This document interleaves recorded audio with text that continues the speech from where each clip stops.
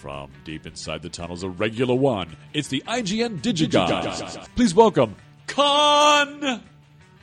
Or Wade Major and Mark Kaiser.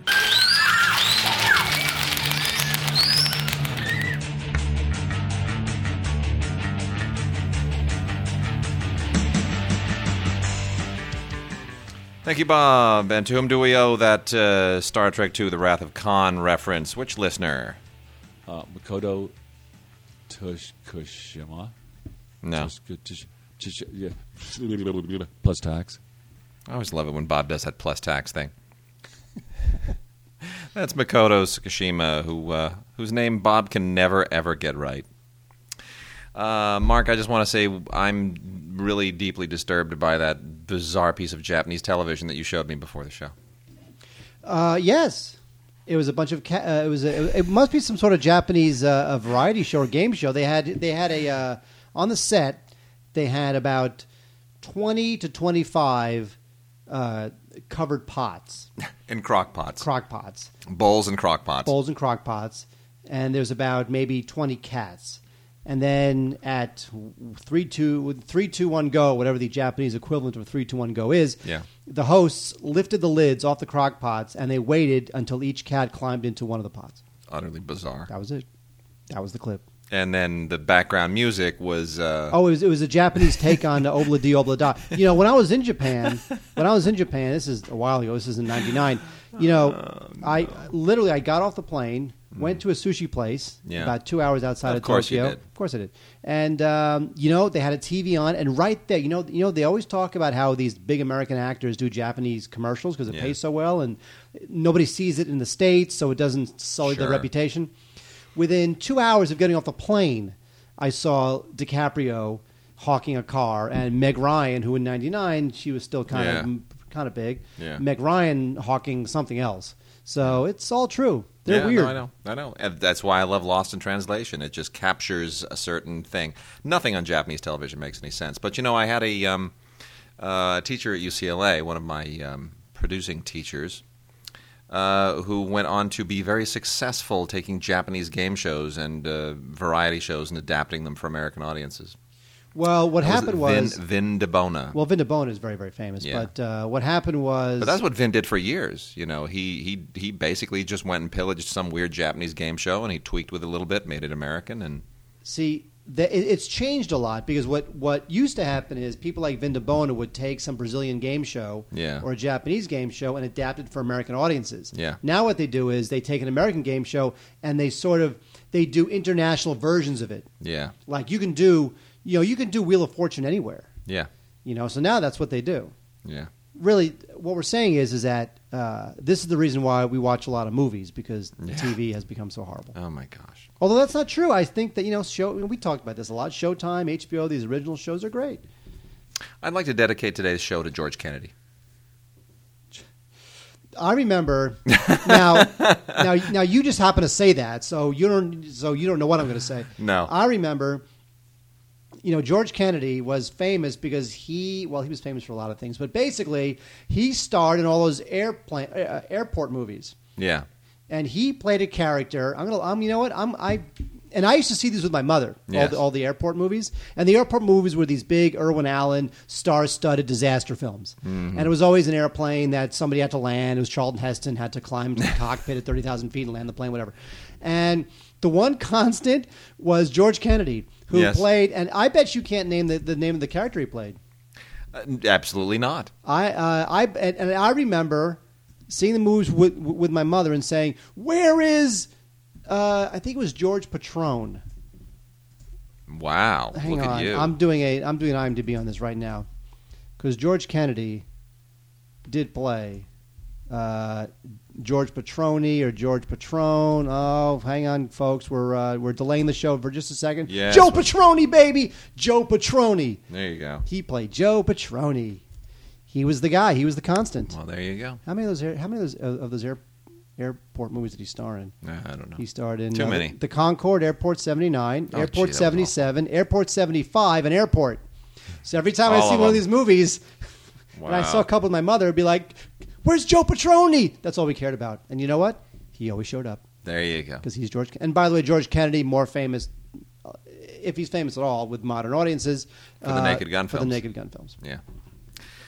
Well, let's get into some DVDs. We also have some listener mail. We've let a lot of listener mail pile up because we've just had so much stuff from the holidays we're trying to dig out from, and stuff overflows from week to week. But we're going to get back to some really good listener mail. We've gotten some very good listener mail over the last couple of months, and we're going to get into some of that and DVDs, of course, because that's what this show is all about.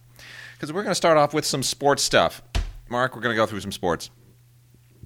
We're gonna, some of you like wrestling stuff, and this tables, ladders, chairs thing is apparently a big deal if you're into WWF stuff, WWE, WWR, WWF, all that, anything with WW. This is Tables, Ladders, Chairs 2010, and when they say tables, ladders, and chairs, they're not talking about making furniture. They're talking about, like using it as a weapon.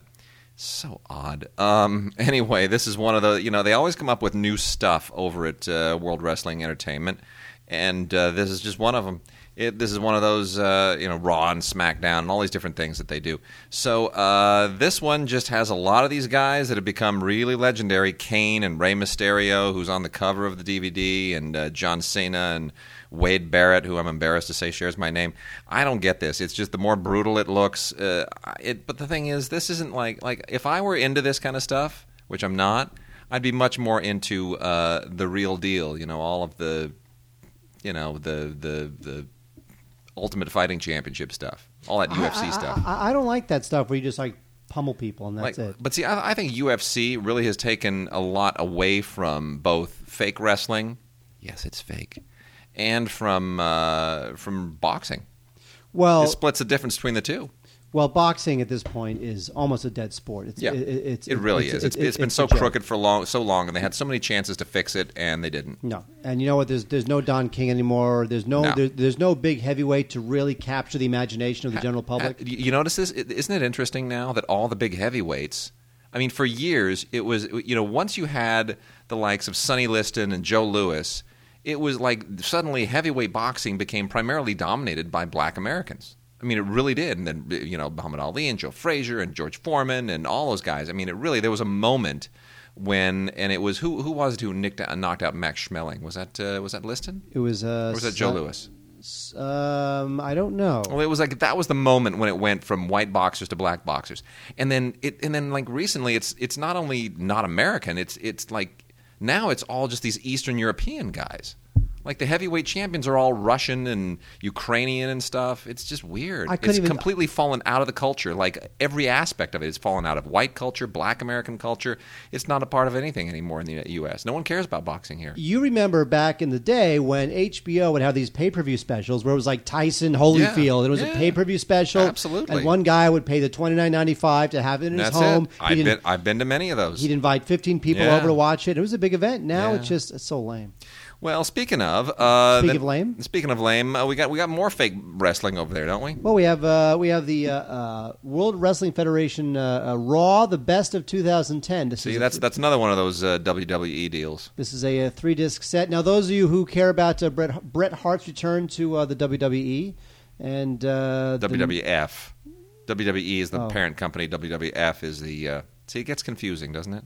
Really? All that WWE stuff. The Miz, his shocking WWE championship win. I don't know what that means. I don't know. If you want it, you got it. It's all here at 3 discs. There's a couple of features, special features, including a thing called The Rise of Randy Orton. And there's more than 20 matches here. So if you dig it, then you're out of your mind. Now, speaking of, we were talking about UFC. Here's what we also have this week. Got on DVD and on Blu-ray, and you want it on Blu-ray because the higher resolution blood spurting actually makes a difference. Very important. Very important. Ultimate Knockouts 8 from UFC.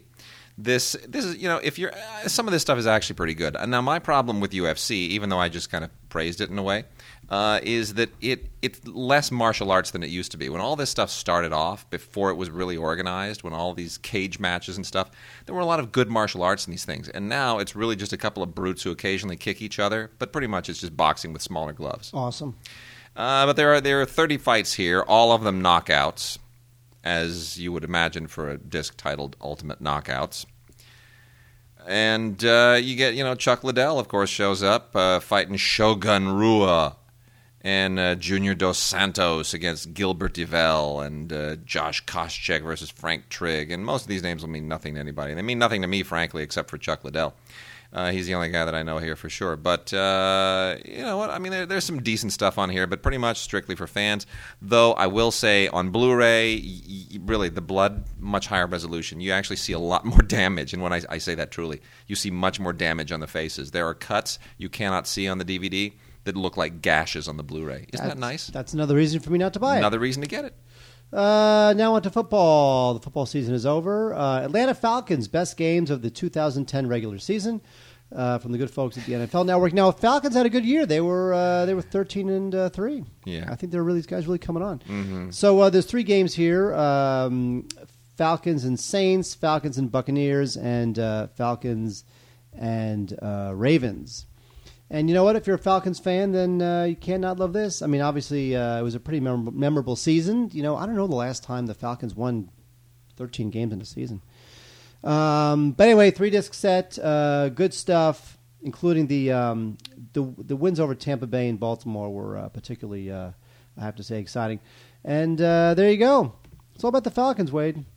Falcons are coming back. But here's the question: Was it all about the Raiders as well? Well, the problem with the Raiders, Wade, yes, is that their fans are insane. Is that they had an 8-8 season, so I don't really know how best that thing's going to get. Well, they also have the best games of the 2010 season for the Raiders. Yes, they had an 8-8 season, Wade. I don't know why they did this. Anyway, there are three on here. Where the Denver Broncos were 4-12. Maybe they'll have one too. Well, that's it. The first game here is the Raiders versus at Broncos. They won 59-14, and they beat the Seahawks 33-3, and they beat the Chiefs 23-20 in overtime. I guess you got to be a pretty hardcore Raiders fan, and there are certainly plenty of them out there. But boy, you remember that? You remember that really odd Super Bowl a few years back? It was the Raiders and the Buccaneers. Pirates versus Pirates. Yeah, and it was sort of like, it was very strange. It was this competition of odd fans before the game, and I think the Buccaneers wound up winning, but it was like everyone in the parking lot was dressed like some kind of weird neo post-punk pirate freak. It was just the strangest thing I'd ever seen. Hey, Wade, how much does that corn cost? What corn? Ask me how much the corn costs. How much does the corn cost, Mark? A Buccaneer. Oh, my gosh. Top 10 NFL. That's terrible. Let's start the show over again. Top 10 NFL greatest players. This is good stuff. Come on, 90 seasons, NFL, yeah. I'm not going to tell you who's number one. This is the best of the best. Top 10 NFL's greatest players. Cool. I wonder who's on this thing. I'm not going to say. I know. I'm almost more interested in the poster that they reduced to ridiculous size for that cover. Yeah, this is because you can't tell what it is. No. It's stupid. I mean, it's in poster size. It's pretty interesting. Right, but let's say okay. I'm sure I'll just say Jim Brown, he's in it. I think there might be a spot for Joe Montana and Jerry Rice. Okay. What do you think, Wade? I think is William Refrigerator Perry in there? No. Then I'm not interested. You know, there are some more recent players like LaDainian Tomlinson in there, but I pretty much have given up on professional football. But the moments that I remember when I was younger, which gave me so much joy, was that year that the Chicago Bears won the Super Bowl. I remember when they had the shuffle and the whole thing. It was just completely ridiculous, and poor McMahon had his career cut short when that idiot from the Green Bay Packers slammed him on his shoulder. But there was always so much joy when they took Perry, who of course is not a running back, is not anything other than just a big fat dude, a big fat lineman. But when they would take him, put him on offense and hand him the ball, and he would just plow through people. Oh, sure. It was unbelievable. It was hysterical. It was a moment of comedy. It was just watching people trying to tackle him. Yeah, I mean that was a strategy. I mean that was a nobody crazy... else does that. Nobody else does that. That was Ditka. That was all Ditka. That was Ditka. Ditka. Top Bears. Mini Ditka. Top Bears. We had a mini Ditka. Top Bears. I am, of course, a huge basketball fan, and I got to tell you, the season, the Lakers are sucking right now. I mean, they're not sucking terribly. You know what? Your Lakers. It's getting strange. It is getting weird, isn't it? That they go into Boston and they cream the Celtics on their own court. The team with like the best record in the East, they cream them on their own court, and then just a few days later they lose to Cleveland. What is up? What? How do you do that? Now Cleveland lost how many in a row? 26 or something? 26 in a row, and then they beat the Clippers, and then they beat the Lakers. What is going on with that? So if you're unbelievable. If you're LeBron James, and you Yeah. see and you see that the Cavaliers Yes. lost 26 in a row, Yes. what do you think to yourself? You probably think that you're the bomb. That's what it is. I don't know. Do you think that because LeBron used to play for the Cleveland Yes, Cavaliers last do you, year. Now, do you think that if he would have stayed, they would have? I'm sure they would not have lost 26 in a row had he stayed. Of course not. Of course not. I mean, that team was decimated when he left. It lost the key component. But anyway, on to Blu-rays. We got two interesting Blu-rays this week, both of them all about Michael Jordan, which is, odd that we're focusing so heavily on Jordan, but because he hasn't been in the league for ages. But yet we're still all about Jordan. This is the, on Blu-ray, Michael Jordan to the Max. This is the IMAX film on Michael Jordan, which is actually pretty good. It's not brilliant. There are better basketball movies, better basketball profiles out there. Most of them on ESPN, frankly. I mean, if you watch ESPN on any regular basis, there's a lot of really, really well-produced stuff on there. But this is okay, and you get an audio commentary on here and a lot of behind-the-scenes stuff, and it's strictly for Michael Jordan fans. And since it's an IMAX film and it's on Blu-ray, that's really the way you should watch it. It's if you have a big TV or any kind of a big projection system, it's almost like having IMAX in your house. I'll tell you. A lot of interviews with the usual suspects like Phil Jackson and Doug Collins, both of whom obviously coached him, and then Bob Costas, who always gets his mug in everywhere. But for my money, frankly, I prefer the Ultimate Jordan Deluxe Limited Edition, which I think is a much better deal for big, huge Jordan fans. This is... not as dazzling in a single film format, but this is tons and tons of material. Instead of one movie, this is 16 whopping hours, including 5 entire games. And these are some pretty amazing games, I got to tell you. When he played Boston in the 1986 playoffs, he scored 63 points. And then when he played Cleveland in 1990, he scored 69 points. Those are two incredible games, and they're both here in their entirety. And then there's a couple of Utah games, which are always really interesting if you want to see him just completely shame Karl Malone and the Jazz. But this is really, really impressive. And then you get his Hall of Fame induction speech and some stuff from the Slam Dunk contest. It's on Blu-ray, and it is fantastically well transferred. So you got to tip your hat to the good people at NFL Films. The NBA really did this. This is Image released this, which is interesting because a lot of that NBA stuff doesn't necessarily go through Image. So I'm wondering who actually was responsible for mastering it. But it's a good release from Image. It's a good disc. There we are. That's our sports right now. TV or movies, Mark? Oh, come on. Let's do movies. Okay. We love movies. We'll do movies, then we'll read some listener mail, and then we'll wrap out with TV and some other crap. Oh, that Blu-ray, you're giving it to me. Kites? No, the Criterion. One of my all-time favorites. I don't know what you're looking at. Just stop. You get people all excited. You turn this show. You're dead. Make the show you're sexual. dead. Get yourself buried. I want that one. You're right there. You're giving it to me. Kites, the remix. Did you see Kites, Mark? No. Okay, well, here's the thing. They're calling it Kites the Remix. It actually includes both versions of the film. Kites is an Indian... It was a huge hit in India, and it's an Indian musical. And for some reason, Reliance, who released it in the U.S., didn't think that the original Bollywood version would necessarily swing here. Now, the Bollywood version is not that long. It's not 3 hours long. It's only 123 minutes.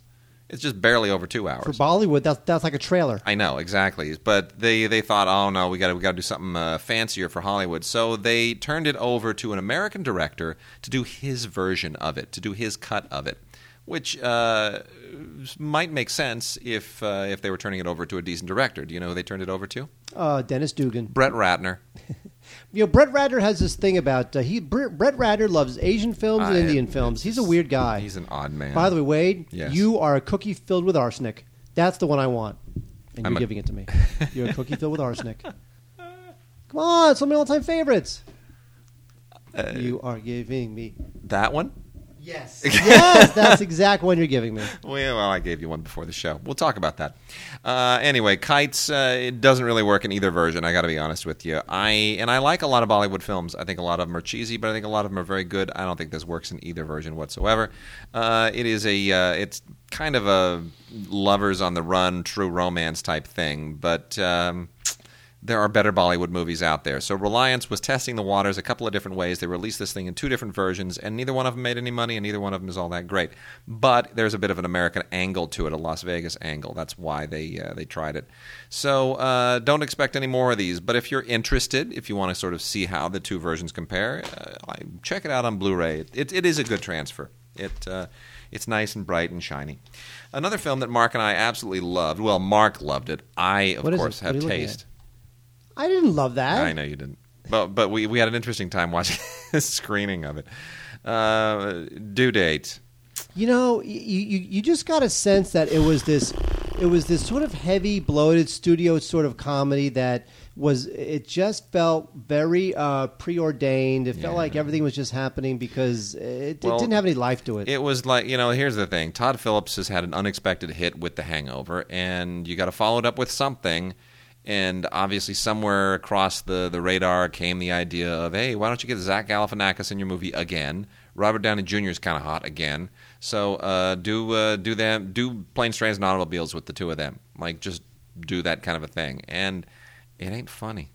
It really isn't. It's not funny. And I love Zach Galifianakis. I used to see him perform at Largo for years before he became famous. Not funny. And I've seen him live many times, and he's absolutely hilarious. And the thing with Galifianakis when we were watching him live, for all those years at Largo, was that we were afraid there was no place for him in movies because he's just such an odd character. True. I mean, why would this guy become become famous? I mean, almost not a leading man, but a very strong co-star. Yeah, and he's done it. He did it in that movie you love. A Funny Thing Happened on the Way to the Fall. What was it called again? A Funny Thing Happened. It's a funny story. It's kind of a funny story. Which you loved. Yeah, he's really good in it. I'm telling you. But this is so just talented. the problem here is Planes, Trains, and Automobiles is a very, very funny film, beautifully done by John Hughes back in the day, with 2 guys who really had chemistry and there was pathos, and the twists and turns kind of made sense. It was organic. Here, it's like, oh, we need a joke, so let's just think up a thing for to happen just out of and things happen for no reason. I mean, the detours are not motivated by anything in the story. They're just motivated because they need a detour for a joke. Including a detour to go meet Jamie Foxx, who's in there for like 3 scenes. Yeah, and drops from the sky. And the detour to go and meet Juliet, what's her name? She was funny, though. Yeah, she's, I guess. Well, no, because she understands the movie she's in. Yeah. Which is just big, ridiculous, go over the top. Come on, it's Due Date. By the way, I'm not a fan of The Hangover. I didn't think it was that funny. Yeah, I didn't think it was that funny either. But it's funnier than this, that's for sure. Anyway, there's just junk on here as far as the extras. I don't want to give this away because there's a bit at the end where Zach Galifianakis shows up on a certain sitcom. Well, they have the complete scene that they shot for that bogus sitcom scene. A bunch of additional scenes, an action mashup, which is just stupid. It's just a waste of space. And then a bunch of other junk, gag reel. It's really just a pointless film. Absolutely pointless film. Horrible. No, I'm not going to touch on that yet. Wade, you have more twists than a barrel full of pretzels. We're going to talk about Fish Tank right now. I like them. I like this movie a lot. Blu-ray from Criterion. That, by the way, that's not the Criterion I'm talking about. But I have to say that Andrea Arnold, the director of this film, so talented, super talented, and this is a good movie. It is a good movie, super talented. And she won a jury prize at the Cannes Film Festival for this. The actress who plays in this, Katie Jarvis, I've never seen before, but she's phenomenal. Oh, she's fantastic. She's phenomenal. And you know what? This came out. This was one of the first, I would say, 10 films I saw in 2010. Yeah. So we're talking, it came out in January in the States. So by the time it was awards time, it's 10 months later now. Yeah. This thing came out in January. Nobody's going to remember it. No. You know, if this thing had come And they out, didn't. if this thing had come out in whatever in November, Yeah. you know, maybe Jarvis, maybe Arnold. Here's the thing, you know, it's really, really good. And it did get a lot of love in England, Andrea Arnold's home country. But here it was released by IFC Films, who kind of just spat it out without a lot of attention. So I'm really thrilled that, because normally that IFC stuff gets released by IFC. And that means that Criterion actually actively sought this out. Criterion really went to IFC and said, we will make a deal with you so that we can release Fish Tank on Criterion and take it away from you, so you don't do it. I don't know what the content of that deal was, but thank goodness they did it, because it is absolutely terrific and it's really beautiful. In addition to the movie, you get 3 short films by Andrea Arnold, Milk, Dog, and Wasp, all made over the last decade, and but you know, some audition footage and a bunch of other really good stuff, plus a great essay by Ian Christie. But here's the thing about Fish Tank. It's the story of a young girl who lives in a housing project in England, and just this horrible, miserable, gritty life that she has, and yet how she kind of, in a way, dancing is a bit of her escape, you know, hip-hop dancing. And it feels like, it feels more authentic than any of those Ken Loach films that's sort of supposed to do the same thing, you know, like Lady Bird, and there are a lot of those that kind of try to go to the same place, but I think she does it even more authentically. I agree. It's so good. She's very good. She has to carry a lot of it by herself, a lot of it without dialogue. Yeah. She has this horrible family situation that she has to live through, and Great she's performance great. by Michael Fassbender too, who I normally don't particularly care for. Now he's sort of become a bit of a thing. You know, he's kind of you know, I'm not sure he would go back and do a film like this now that he's starring in X-Men 3 or whatever it's called, X-Men First Class. Yeah, I know. You know, Wade, why are you not? Because I'm Wade, toying. I love this dirty town. I'm toying with you. You're not. Our fans have probably already recognized all the quotes. You're not going to give it to me, are you? Senso is I'm going to say that Senso may be the best film that we're talking about this week. It's the only foreign language classic we're talking about this week, from 1954, Luchino Visconti. And a lot of people have complained that Visconti movies are not coming out on Blu-ray fast enough. They never even came out on DVD fast enough. But Criterion is remedying the situation.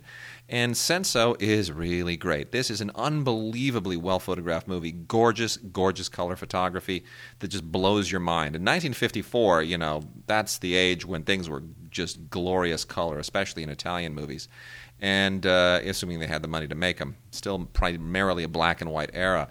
But this is just absolutely fantastic. Beautiful period piece. Stars the beautiful Alida Valli as the 19th century countess who just created all kinds of scandal with this affair that she had. It's, you know, a little bit in that Madame Bovary, Ryan's daughter vein, but really, really just it's so gorgeously made. You just can't believe it. So it really kind of stands in a class all of its own.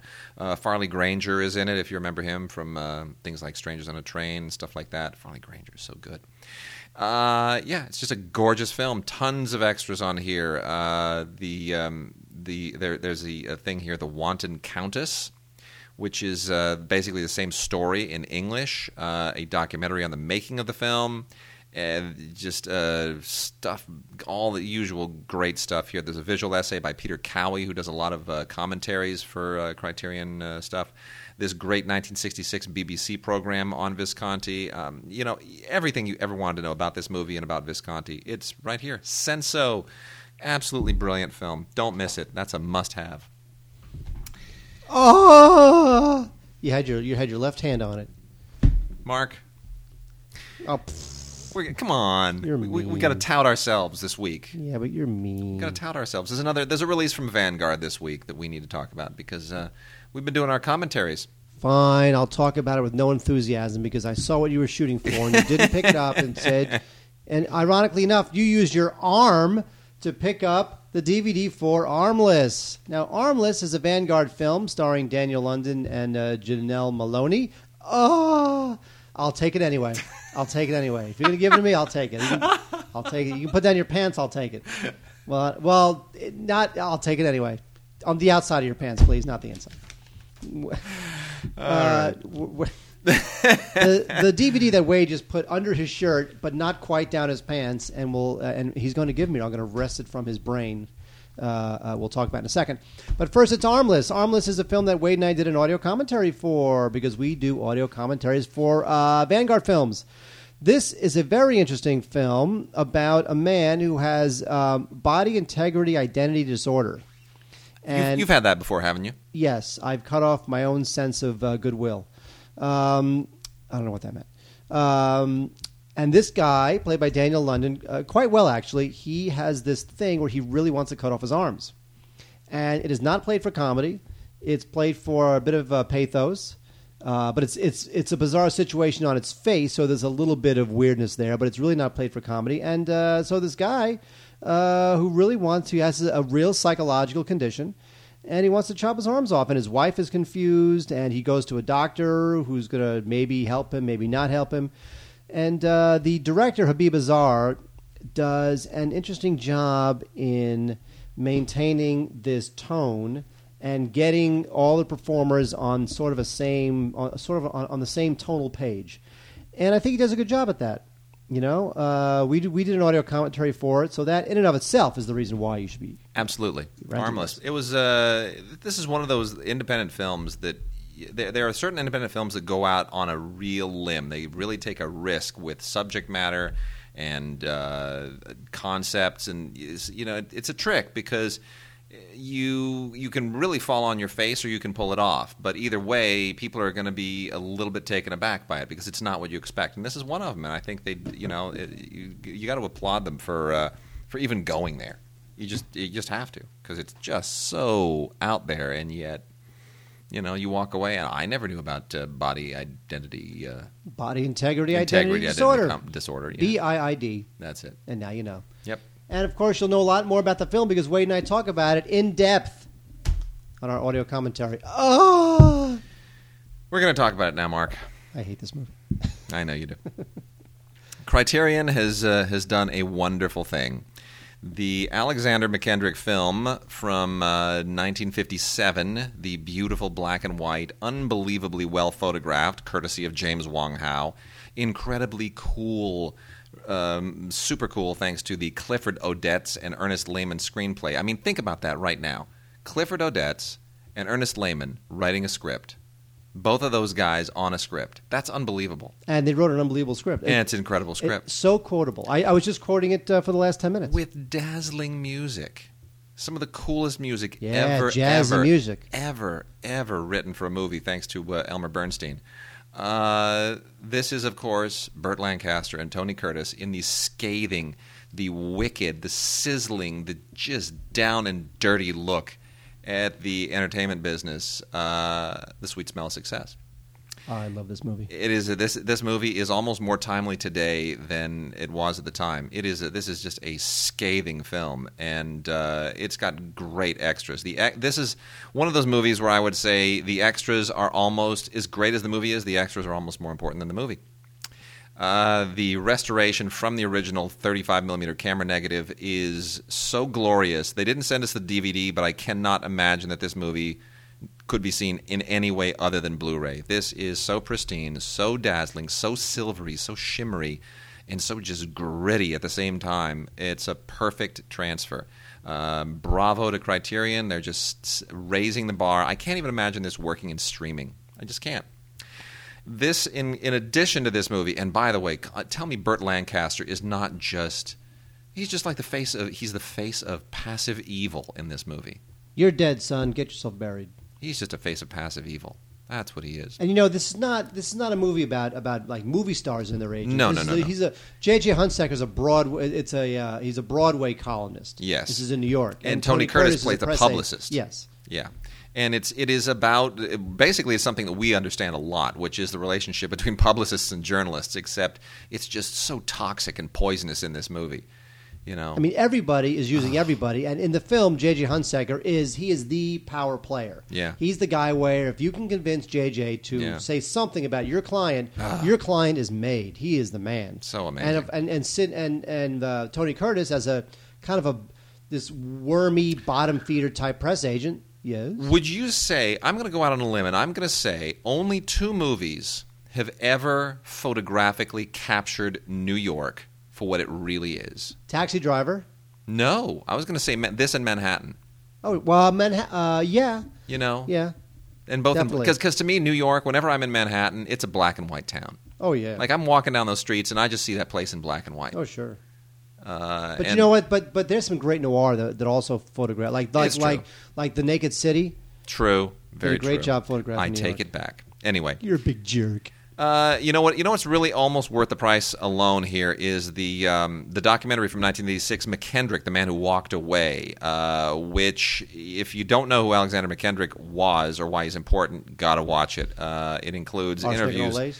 Yeah, it Now includes. he also wrote what's his name? McKendrick also wrote a great book on filmmaking, which I have. It is. It's really terrific. It's a good book. It's a great book. Here's what he did in this book, whose name I forgot, but you can look it up. It's on Amazon.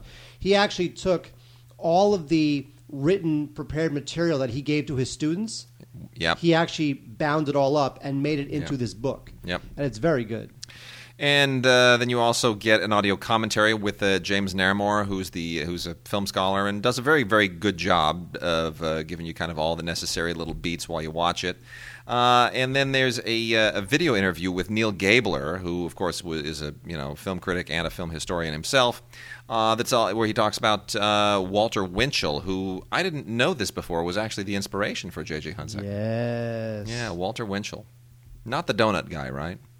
No, that's Walter Krispy Kreme. Yeah, anyway. And then James Mangold, who apparently was taught by McKendrick, he also shows up on here, although that's not that great. But this is just absolutely terrific. 4K. So Wait, this is a 4K. This is 4K res. Give me that. Yeah, give me I that have to already. stick it down my pants later. I want I'm going to excrete on it. I'll take it anyway. Because it's still wrapped. Take the wrapping You're off. silly. You're a silly man. Okay. Memento also shows up on Blu-ray this fabulous, lovely week, where we get a lot of interesting little new ditties here. Let me just see it. Let me just look at it. There you go. You're a silly man. I may never give it back. You're a silly man. Memento, Christopher Nolan's first big film. Not his first film, but his first big film, the one that really put him on the map, which stars Guy Pearce as a guy with amnesia who, well, it's not entirely amnesia. He's got a memory issue. The whole thing is really a contrivance, and you would think that, is Memento really as clever to It you is. today? It holds up. Does it hold? Yep. You think it holds up? Yep, I like it. It's good. See, Really, you don't? I don't know that it's... Well, here's the thing. Memento, for anyone who hasn't seen it, it's the conceit is that the movie is told in reverse order. It's told from the end all the way to the beginning, and you learn the story in reverse. And the character of Guy Pearce, in order to achieve the mission that he has set out for himself, he tattoos clues on himself so that he can jog his failing memory. Is that a fair way of not giving anything away? That is exactly what happens. Okay, and I think it's extremely well done for a low-budget film of this sort, but I gotta say, now that I've seen it about 3 or 4 times, I kind of see the gears turning while I'm Really? watching it. Yeah, Interesting. I kind of see the gears turning. I still love Guy Pearce's performance. I think it's terrific, but I kind of see it's like looking inside of a wristwatch. I kind of see it. But anyway, very, very good transfer. I will say I'm glad that they have put it onto Blu-ray. It belongs on Blu-ray. It more for the audio than almost anything else. And among the extras included here is the original Jonathan Nolan. That's Christopher Nolan's brother. It's the original Jonathan Nolan short story, Memento Mori, that it's based on. And you get an IFC interview with Christopher Nolan and the Anatomy of a Scene tidbit and a few other things, plus the Christopher Nolan commentary that has been previously on here. I'm glad it's on Blu-ray because I hated that freaking DVD that... Give me nothing. Hold on. Hang on. Give me I want that. Well, we'll... Give me that audio. we'll barter. Well, barter? We'll barter. I don't have anything you want. Daughters of Darkness on Blu-ray. From Blue Underground, Daughters of Darkness is just a flat-out wacky, crazy, nutty, kind of cheesy, and yet somehow strangely entertaining exploitation film about vampires. This is one of the oddest exploitation films you're likely to ever see. It is a European production, and it has almost a softcore porn thing going, sometimes even a little harder than softcore porn. But there's almost no way to really describe this. It is very beautifully photographed. It is extremely campy in places, and yet you cringe and squirm in other places. I'm not sure for whom this was made, but anyway, this is the uncensored cut of this thing, and you also get among the extras the blood-spattered bride, which if that really floats your boat, then go for it. That's actually the prequel to The Bride Goes to the Dry Cleaners. Yeah. Well, anyway, you get some interviews on here, and boy, I'll tell you, you have to be really into that kind of softcore European horror, sexual stuff from the 70s. Which I am not. But you're into The Last Unicorn, aren't you? That's actually the sequel to the second to last Unicorn. Do you know why I like The Last Unicorn? Now, this is a Blu-ray DVD combo pack for this movie. It's more of like a My Little Pony type movie. It kind of is. This was back in the early '80s. Rankin Bass, who of course did all of those great stop motion animated holiday specials like Santa Claus is Coming to Town, Little Drummer Boy, and all that stuff. And who also did regular animated stuff like Frosty the Snowman. They were trying to do a lot more real animated movie stuff. And among the things that they tried their hand at was The Hobbit. They tried doing The Hobbit. Sure. And then they did The Last Unicorn, which was sort of the beginning of the end. Now, they had some great voice talent in here. Alan Arkin, Jeff Bridges, Mia Farrow, Angela Lansbury, Christopher Lee, Keenan Wynn. I mean, it really some Keenan Harvey Wayans. But the thing that really Keenan and Kel. Absolutely. Yes. Are you done? Alan Keyes? Alan Keyes is in it, yeah. Keyes Toyota's in it. It's unbelievable. My favorite Toyota dealer. Keyes Toyota. Wow, is that a regional joke? Okay. The songs, however, this is what really dates it. The songs were all written by America, who sort of... By the band, by the band, group. yeah. That's not by the entire country, but the group. In fact, I just heard their very last hit, their last, I think, top 10 hit was You Can Do Magic. I was just listening to that on the radio today. Loser. Like a little streak of whatever. Dud. Anyway, it's cute. It's sweet. It's well animated. It definitely is a little dated. The music's a little bit dated, but still fun. And a lot of extras here on the Blu-ray. Not so much on the DVD. So it's unfortunately, you're probably not going to be able to watch a lot of the extras if you're looking for them if you only buy it for the DVD. So, but yeah, it's cute. It's good for the kids. I'd say it's a better family film than it really gets. We should recommend this to Philip Nelson for Stupid for Movies, shouldn't we? Yeah, that's a good question. We should do that. That's a good point. Yeah. Okay, I might recommend that to him. Nice little Rankin Bass special there. By the way, watch us on Stupid for Movies Thursday evenings. We're not going to be on this next week, taking a week off, but we'll be back next week, Thursday evenings, 8 p.m. Pacific time, stupidformovies.com. Yeah, and watch our Oscar show, Wade. We did an Oscar show. We did an Oscar show, really good Oscar show. Yes, I was. Yeah. We both wore a suit. That one suit between the two of us. Yes. It's very strange. I only own one suit, by the way. And if you haven't heard of Birdemic, Shock and Terror, it's one of the worst films ever made. It is truly considered so unbelievably, horribly awful. And apparently they never really intended to make an awful movie. James Nguyen, who wrote and directed it, and that is James Nguyen spelled the Vietnamese way, that's Nguyen, pronounced Nguyen, is a terrible, terrible, terrible filmmaker. He is also the DP on this thing, and the producer, and the executive producer, which probably explains a lot. His name shows up almost as many times as you would expect Robert Rodriguez's name to show up. This is just a horrible movie. His audio commentary is also horrible. It's terrible. Everything about this movie is dreadful, and people yet love it. It's become kind of a weird cult favorite. But honestly, if you want to see a real movie, go see The Birds. Just go see The Birds. Hitchcock's film. Not great. I totally disagree. I think this is better than The Birds. Yeah, well, yeah, okay, awesome. Beautiful. But Tippi Hedren actually makes a guest appearance in this. And in honor of her appearance in this movie, they misspell her name on the back. They spell it as Tippi Hendren. Oh, Lord. Isn't that awesome? Isn't that awesome? Darn it. Dang flammit. This is mind-boggling. Anyway, this is from MPI and Severin Films, and you know what? Honestly, nothing I say about this movie will make a difference because people either love it or hate it, and they love to hate it. So there you go.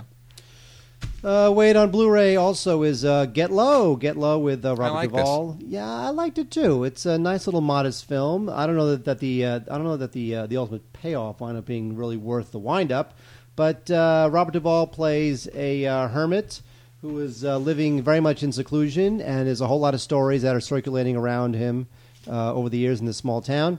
And he emerges from seclusion because he has a plan to throw his own funeral before he dies. It turns out there's the reason why he wants to throw a funeral for himself before he dies, because he's got something to say, Wade. And Bill Murray plays the funeral director.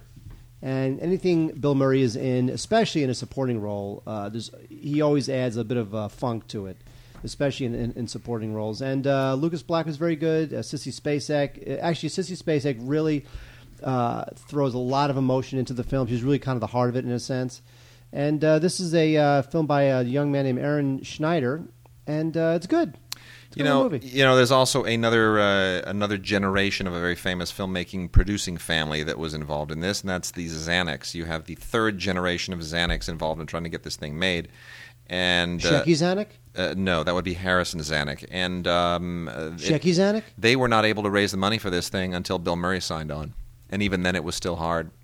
And it's just wrong. I mean, this movie wound up making money, and Schneider's a very good director, and it's very nicely made and well acted. And frankly, I think Bill Murray's kind of the only weak link in it. He almost sort of doesn't belong in the movie. But I thought this was very good, and I'm sorry it didn't get any Oscar love. Well, what I liked about Bill Murray in it is that he's such an odd energy, no matter what he's in, but he does give the movie this sort of folkloric, sort of a fairy tale, apocryphal-ish sort of energy, which I liked.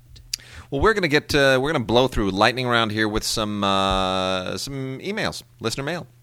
And we got one here from Luke Weber, who says, working on an informative speech for one of my classes after your Worst of 2010 show, I was inspired to spread the word on why movies are awful these days. I was wondering if you guys could elaborate on the subject a little. For example, I'm not fully aware of the Great Purge of a couple of years ago. What exactly happened? Also, I would really appreciate it if you could tell me in what context Paula Watkis said that studios can only make a $100 million film.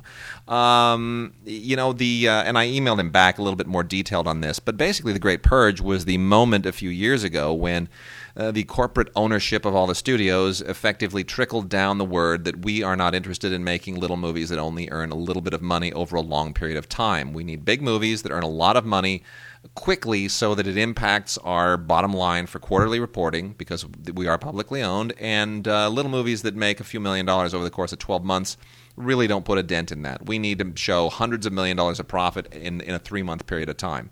That's why every movie has to cost $100 million, because you got to spend $100 million to make it and then another $100 million to market it, and over the course of 3 months you throw it into 5,000 theaters and it delivers big, not just in movie earnings, but in toys and games and crossovers and Happy Meals and T-shirts and everything else. And that's what they want to make. They don't want to make those little movies. And those big movies also clear out in a month, and they're replaced by the next one. And it becomes this train. So, and as a result, they killed all of those little companies that were making the specialty films for the studios. The Paramount Classics, gone. Turned into Paramount Vantage, which then lost $150 million and gone. Miramax, gone from Disney. Then Warner killed Warner Independent, and then they killed Picture House, and they killed New Line. And, pretty soon we had lost like half a dozen major independent distributors in about a year and a half. And nobody has yet really come back to replace them, although we're slowly seeing signs that the market is coming back. There are a lot of promising developments, a few promising new companies, like this new alliance between Regal and AMC that Tom Ortenberg, formerly of Lionsgate, is going to run. That's a very interesting development. So I'm encouraged. I think IFC is good with that stuff. I think getting better. I think Weinstein Company, I think, is one of the last bastions out there. Well, you know what? Frankly, honestly, if King's Speech goes on and wins all the Oscars we expect it to, that's going to put Weinstein Company right back in the map. It really will. I hope so. That's sure. Nobody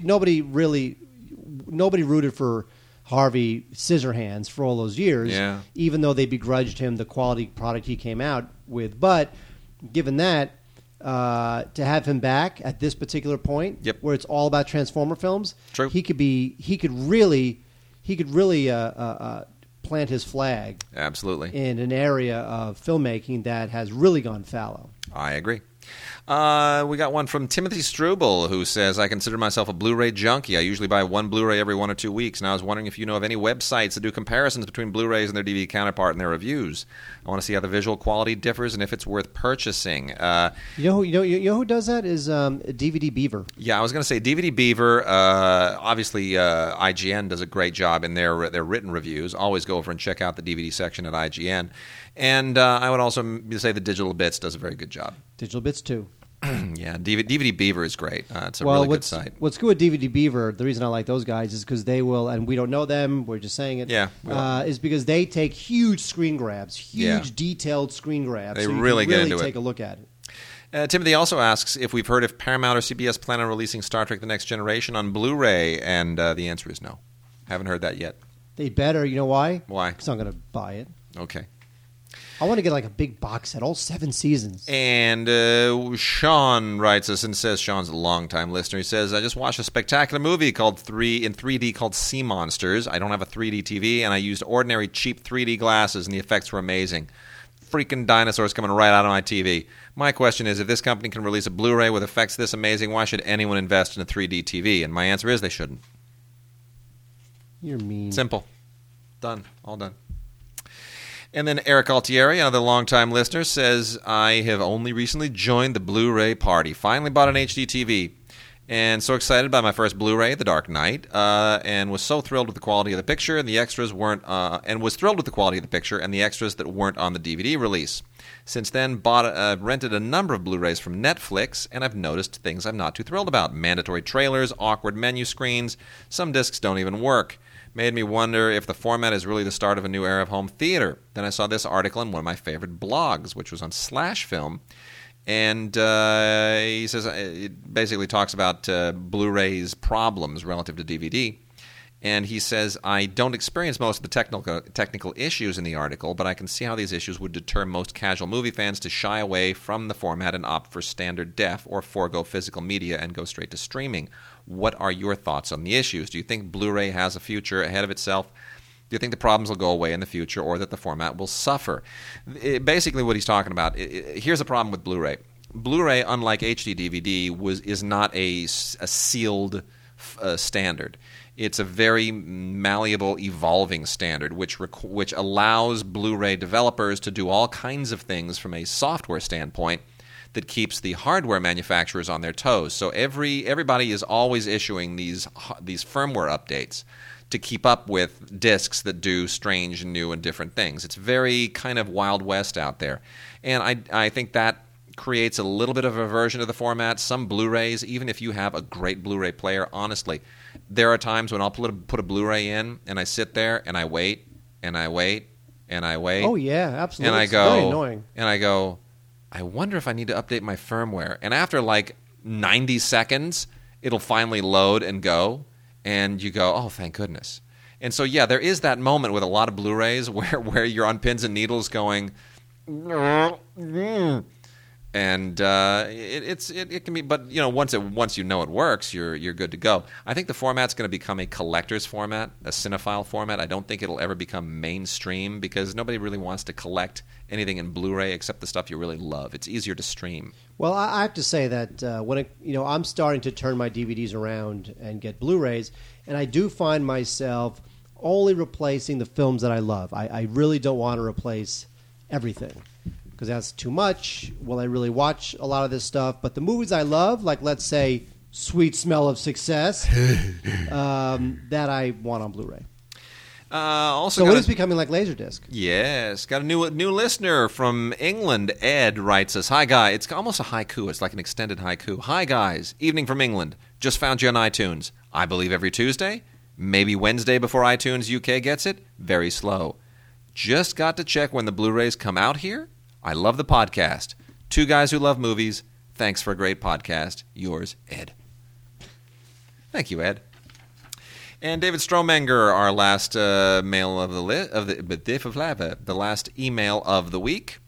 He You might want to mention this on the show, as some people might not be aware of it, but Target and Best Buy have gotten a bunch of exclusive Blu-ray releases. This isn't a complete list, but some of the titles recently include Heavy Metal, Poltergeist 2, RoboCop 2, RoboCop 3, Last House on the Left, Hannibal, Long Kiss Goodnight, Almost Famous, Anchorman, and The Cove. Target has 4 Weddings and a Funeral, The Cutting Edge, Honeymoon in Vegas, Overboard, The Magnificent Seven, A Fistful of Dollars, and For a Few Dollars More. Good to know. You know, wait, someone still uses something I said on the show as their signature when they leave messages on message boards. Really? Yeah, this guy named Chesky. Cool.